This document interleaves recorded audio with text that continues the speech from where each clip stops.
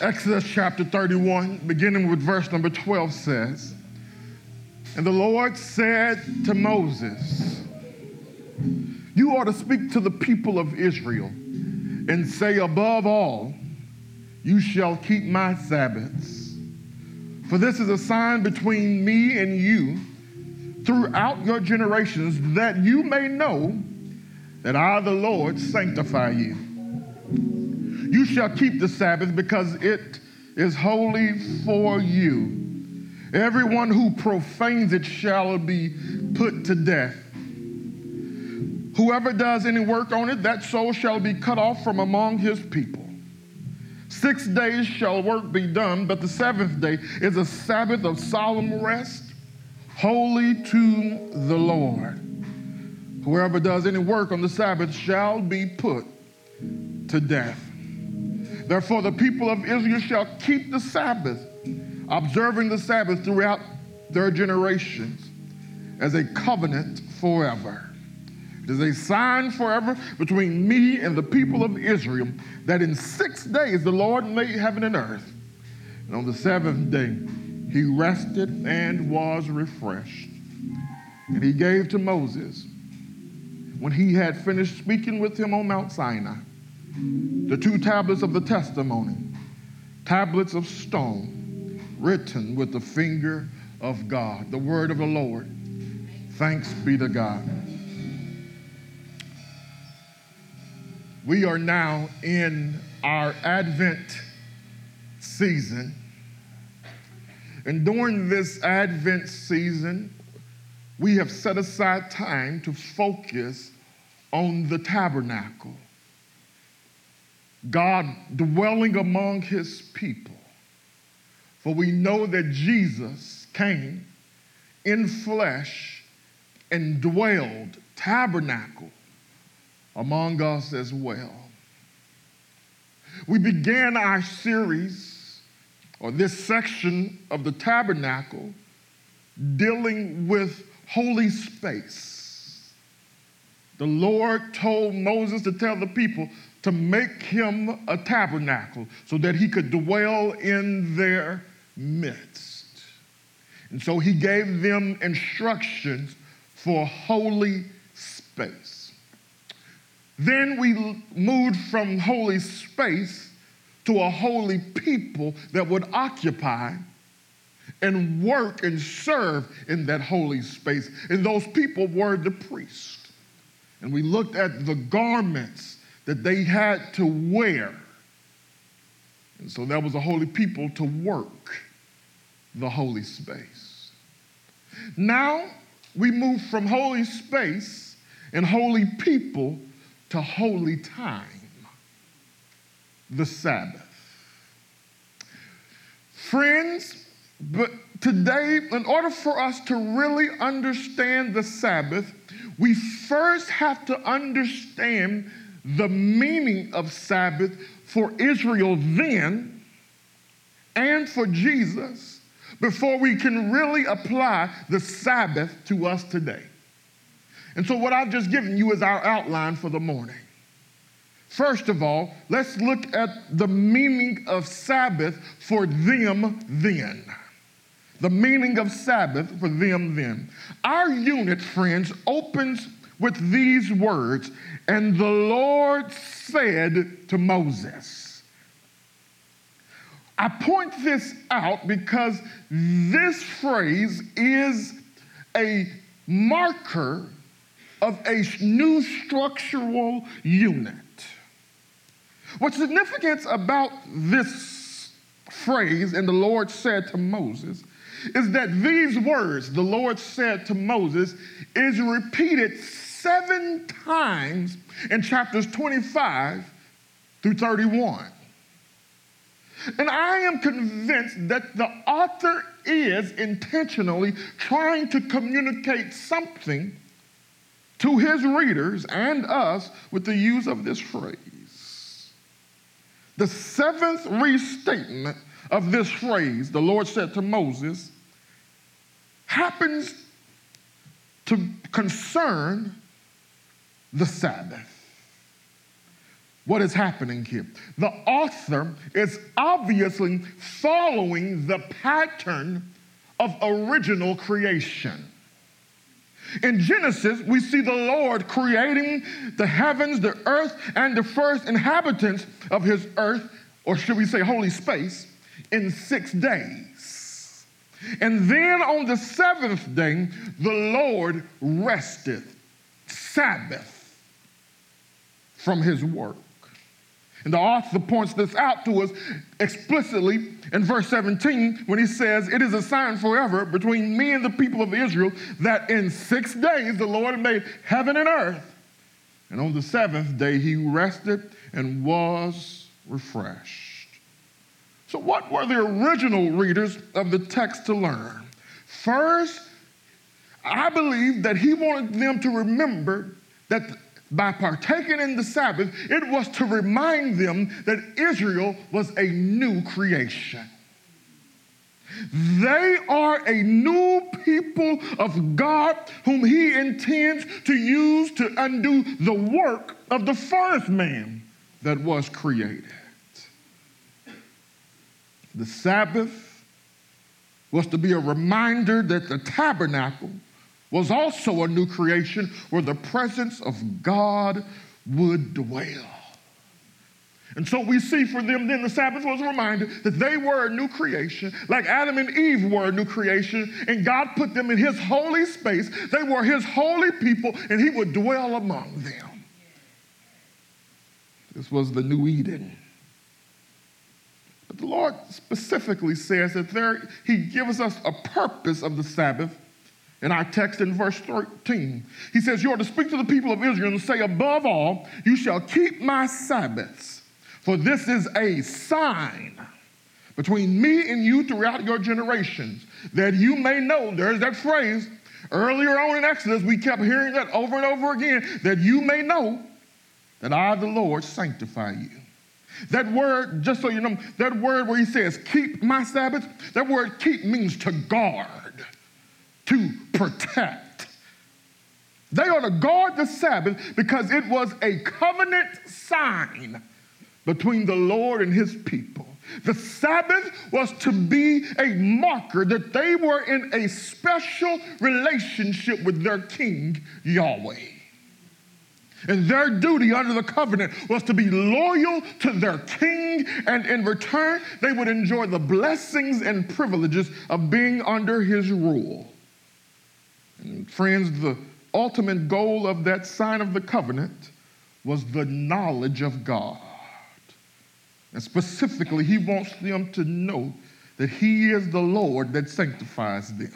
That word sanctify is the same word where we get our word holy from.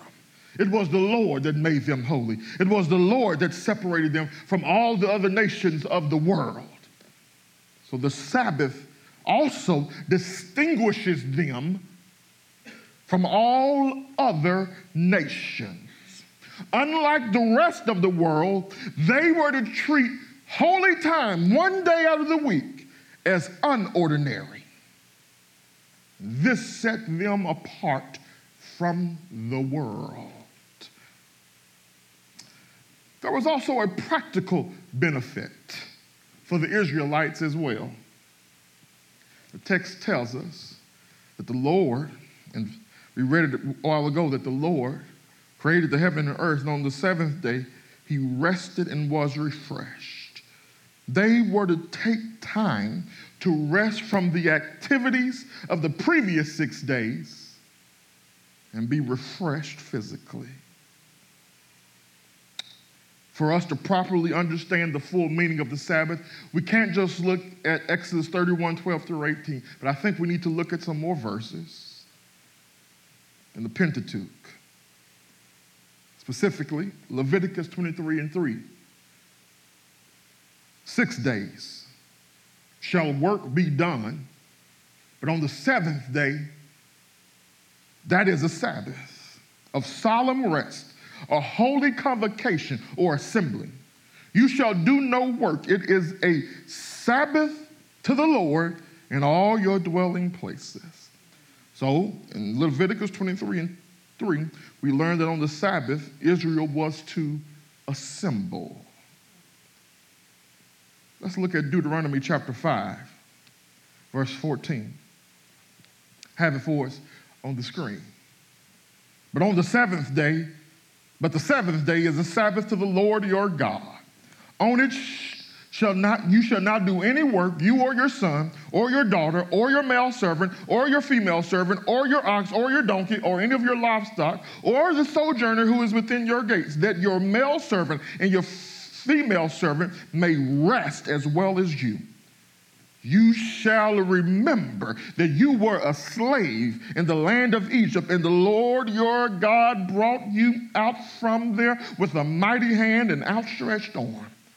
Therefore, the Lord your God commanded you to keep the Sabbath day. So, friends, we learn here in Deuteronomy that the Sabbath was for everyone in the community for the purpose of rest. Furthermore, the Sabbath was to be a day of remembrance of the Lord's redemption of Israel from Egypt. They were to set aside a holy time to remember their deliverance. Now, as we look forward to the new Sabbath, remember, all we're trying to do is establish the meaning of Sabbath for them then. As we look forward to the New Testament, we see even Jesus keeping the Sabbath. Luke chapter 4, verses 16 to 21. Here it is. It's on the screen for you. And Jesus returned in the power of the Spirit to Galilee, and a report about him went through all the surrounding. Oh, that's not the right verse, 16. And he came to Nazareth, where he had been brought up. And as was his custom, he went to the synagogue on the Sabbath day, and he stood up to read. And the scroll of the prophet Isaiah was given to him. He unrolled the scroll and found the place where it was written, "The Spirit of the Lord is upon me, because he has anointed me to proclaim the good news to the poor. He has sent me to proclaim liberty to the captives and recovering of sight to the blind, and set at liberty those who are oppressed, to proclaim the year of the Lord's favor." And he rolled up the scroll and gave it back to the attendant and sat down. And the eyes of all in the synagogue were fixed on him. And he began to say to them, "Today this scripture has been fulfilled in your hearing." So we learn, friends, that in these verses that Jesus went to the synagogue on the Sabbath day, as was his custom. And in the synagogue, there was reading of scripture and exposition of scripture. So let's summarize what we've learned so far about the Sabbath. The Sabbath was holy time that was to be a sign for Israel that she was in covenant relationship with the Lord. The Sabbath signified to them that they were a new creation. They were not to work on that day as it was a holy day. It was to be a day of rest, a day of remembrance, a day that gave them deeper understanding as the Lord their sanctifier. There were activities that were permitted on the Sabbath, such as worship in the synagogue, that included prayers, reading of Scripture, and exposition of Scripture. So we see what it meant for the Israelites then.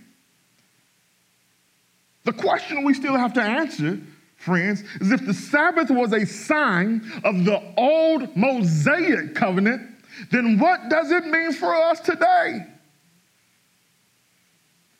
I want to help us here. Typically, we admittedly make the connection of the Sabbath to the Lord's Day, what we call Sunday, or some of us designate other days as our day of Sabbath.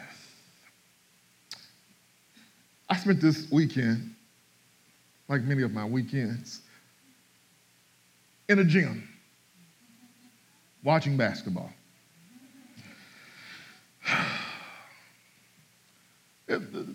Some good, some bad, some ugly. Yesterday we were in Newton, and there was a tournament. My son had a tournament there, and one of the things that I happened to observe was Newton had their cheerleaders there. Nobody else but Newton had cheerleaders.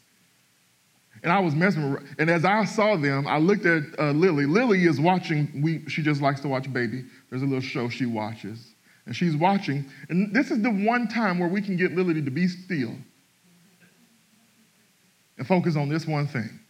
Otherwise, she's all over the place. But Lily stopped watching baby to take the time to look at those cheerleaders. She does the same thing when we're at Andover game. She loves the cheerleaders. And you know, a lot of times cheerleaders, they will do something like, when I say, we'll use the Andover Trojans. When I say go, you say Trojans. So they say go, you say, that's how it goes. We're going to do that right now. Typically, when somebody says Sabbath, you think day. But here's what it's going to be now. When I say Sabbath, you think person.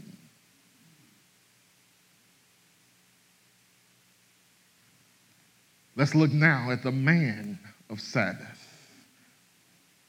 Our first thought of Sabbath should not be a day, but rather a person. When we think Sabbath, we should immediately think Jesus. Friends, the word Sabbath means rest. It is in Jesus that we find true rest.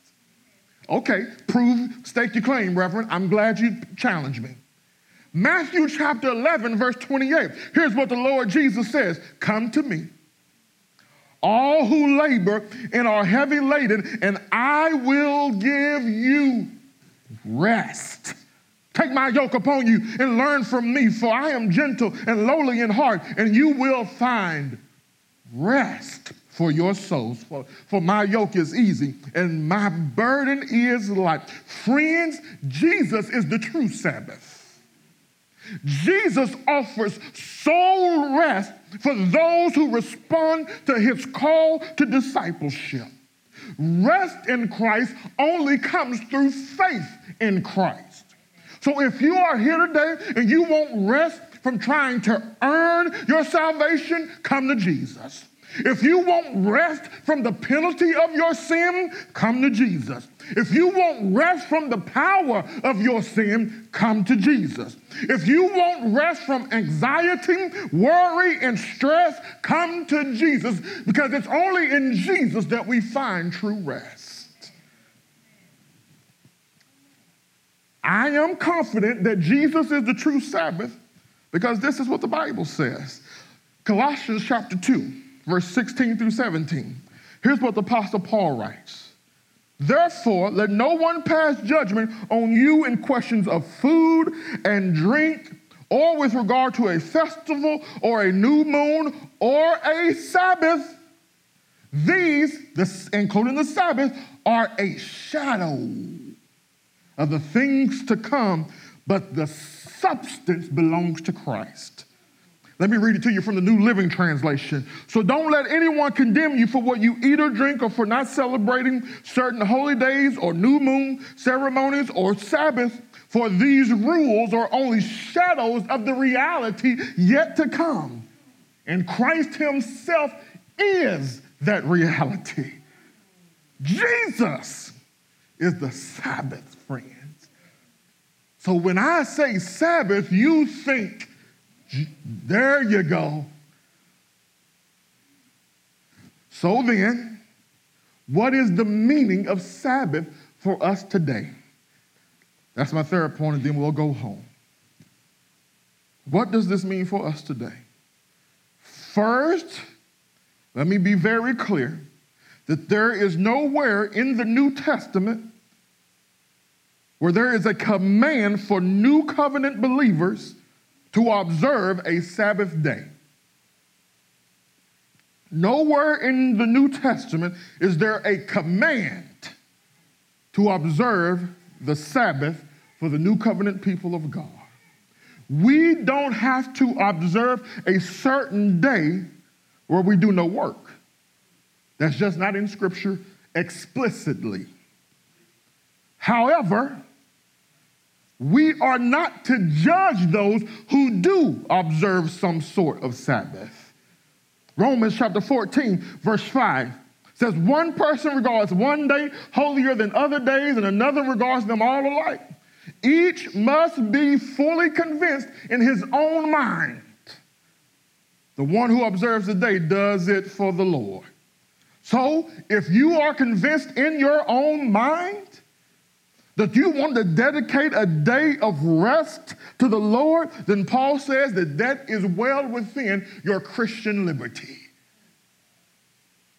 And those of you or us who do not deserve or do not observe a Sabbath should not judge you. In like manner, those who do observe Sabbath have no right to judge those who do not observe any type of Sabbath. We just read that in Colossians chapter 2, verse 16. Therefore, let no one pass judgment on you in questions of food or drink with regard to a festival or a new moon or a Sabbath. So, I argue that the Sabbath regulation is not binding on new covenant believers today. That was the sign of the old Mosaic covenant. Jesus Christ has given us a sign of the new covenant. We have him by way of baptism in the Lord's Supper. Those are the new covenant signs. So then, what is our primary application from the Sabbath? I actually didn't have to work too hard for this. I just had to read the Bible. Hebrews chapter 4, verse 9. Here it is. So then, there remains a Sabbath rest for the people of God. For whoever has entered God's rest has also rested from his works as God did from his. Let us therefore strive to enter that rest, so that no one may fall by the same sort of disobedience. What is the application for us concerning this text around the Sabbath? Strive to enter that rest. Friends, for Israel, God was getting ready to lead them to a new place where they would have rest from their enemies, and that land was to be Canaan. But now, friends, as the new covenant church people of God, there is a better rest, a rest better than Canaan, where the wicked shall cease from troubling and the weary shall be at rest. There is a greater rest where there will be no more pain, no more death, no more sorrow, no more sickness. We're headed for that rest. And so now the author of Hebrews says, you better strive to enter that rest. Here's another way of saying it. Make every effort to enter that rest. And now some of you have some theological unrest because I just said make every effort to enter that rest. Wait, preacher, you just told us about the grace of God and how we're saved by grace through faith. So how are we supposed to make effort? We're in, ain't we? So why should we make every effort to enter that rest? I'm glad you asked. Let me make sure you understand something. God is opposed to earning, not effort. Woo! Thank you. God is opposed to earning, not effort. We cannot earn right relationship with God. We cannot earn our salvation. We are saved by grace through faith, not of works. But friends, as we are saved, once we are saved, it takes some effort on our part to be sanctified, to be holy. We work, here it is, in cooperation with the Holy Spirit. I'm in the book. Work out your own salvation with fear and trembling. We are to work out what God is already working in us. And so we cooperate by obeying the leading of the Holy Spirit. In other words, we are to just submit, to yield to the leading of the Holy Spirit in our sanctification. Between the rest we have in salvation and the rest we are hoping to enter into, between that time, we are to make every effort to make sure that we enter that rest. We live in this age of let go and let God. Now, at core, that is unbiblical. We are to let God do in us what he wants to do in us, and then we work it out. So then, how do we strive to enter our future rest? It's in the text, Hebrews chapter 4, verse 11. Don't fall by the same sort of disobedience. In the context of Hebrews chapter 3 and 4, the Lord was talking about, it reminds us, he says that there were people that were supposed to enter Canaan, but they didn't because of their grumbling and their disobedience in the wilderness. And so the Lord said, you will never enter my rest. That was his word then. And so now he's saying, now, when David writes the psalm, he writes this psalm, today, if you hear my voice, do not harden your heart. And so what the author in Hebrew does is he's letting us know that we now live in the period of today. Don't harden our heart by becoming disobedient like those in the wilderness were disobedient to the Lord. So how do we make every effort to enter the rest that is ours? Obedience. Obedience to the Lord's commands. Friends, obedience is evidence that we have faith in the word of God. Obedience is evidence that we truly believe the gospel. Obedience is the outworking of our faith in God. Our obedience shows that we actually love God. So that's our primary application. Strive to enter that rest. How else can we honor the heart of the Sabbath? Friends, I think there is some wisdom in marking off holy time in our lives. We should have holy rhythms of work and rest. And that rest is going to look different from person to person. However, it should look different than the other 6 days of our lives as we imitate the holy rhythm of God in creation. I think we need to have these holy rhythms of work and rest because a day of rest shows that we actually trust God to provide.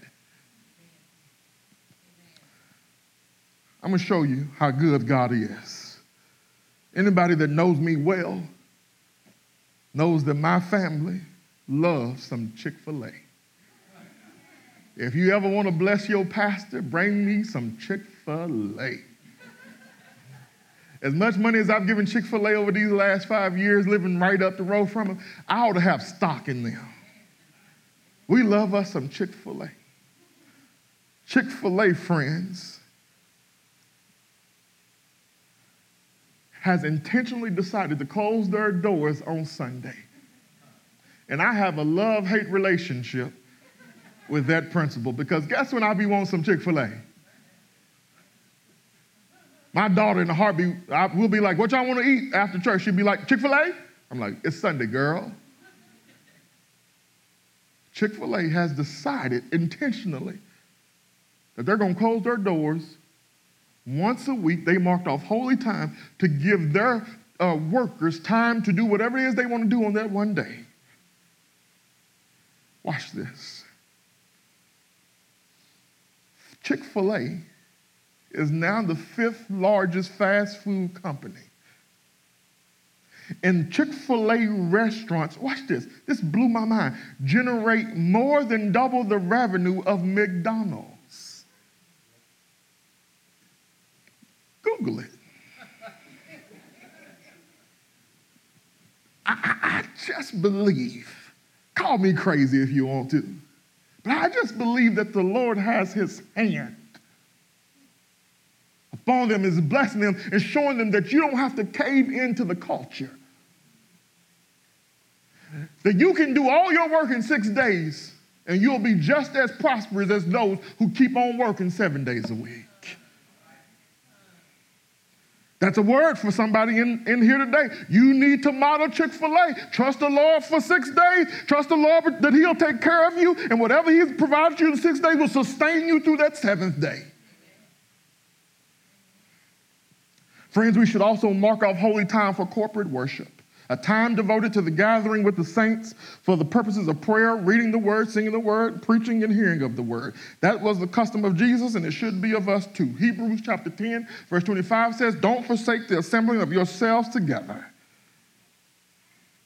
Someone in here today, you are in need of rest, not just physically, but spiritually. You are tired of trying to earn your way into heaven. You are weary from carrying the burden of your sinful past. You are exhausted from trying but failing to obey rules and regulations. The solution for your weariness, exhaustion, and tiredness is to believe in Jesus, who has done all the work necessary to pay the penalty of your sins by dying on a cross in your place. That Jesus was buried but rose victoriously from the grave 3 days later. The promise that we have is that if you believe in him and his work, you will be saved. You will now inherit a new kind of holy time called eternal life. Jesus offers rest, not just for the unsaved, but for the saved too. Jesus calls on you to bring all your problems, your issues, your cares, and cast them on him. And he will give you true rest. Let's stand. Father, we thank you that you have indeed given us rest.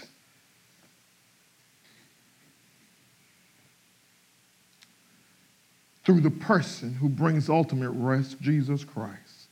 Jesus is the reality, the substance of the Sabbath. God, somebody is in this room in need of rest. Some physically, some spiritually, some emotionally. Father, do it. In the mighty name of Jesus. Help us, God, to make every effort to enter the rest by being obedient to you. Help us, God, not to succumb to temptation. Help us, God, to be obedient. In Christ's name we pray. Amen. Fine, friends.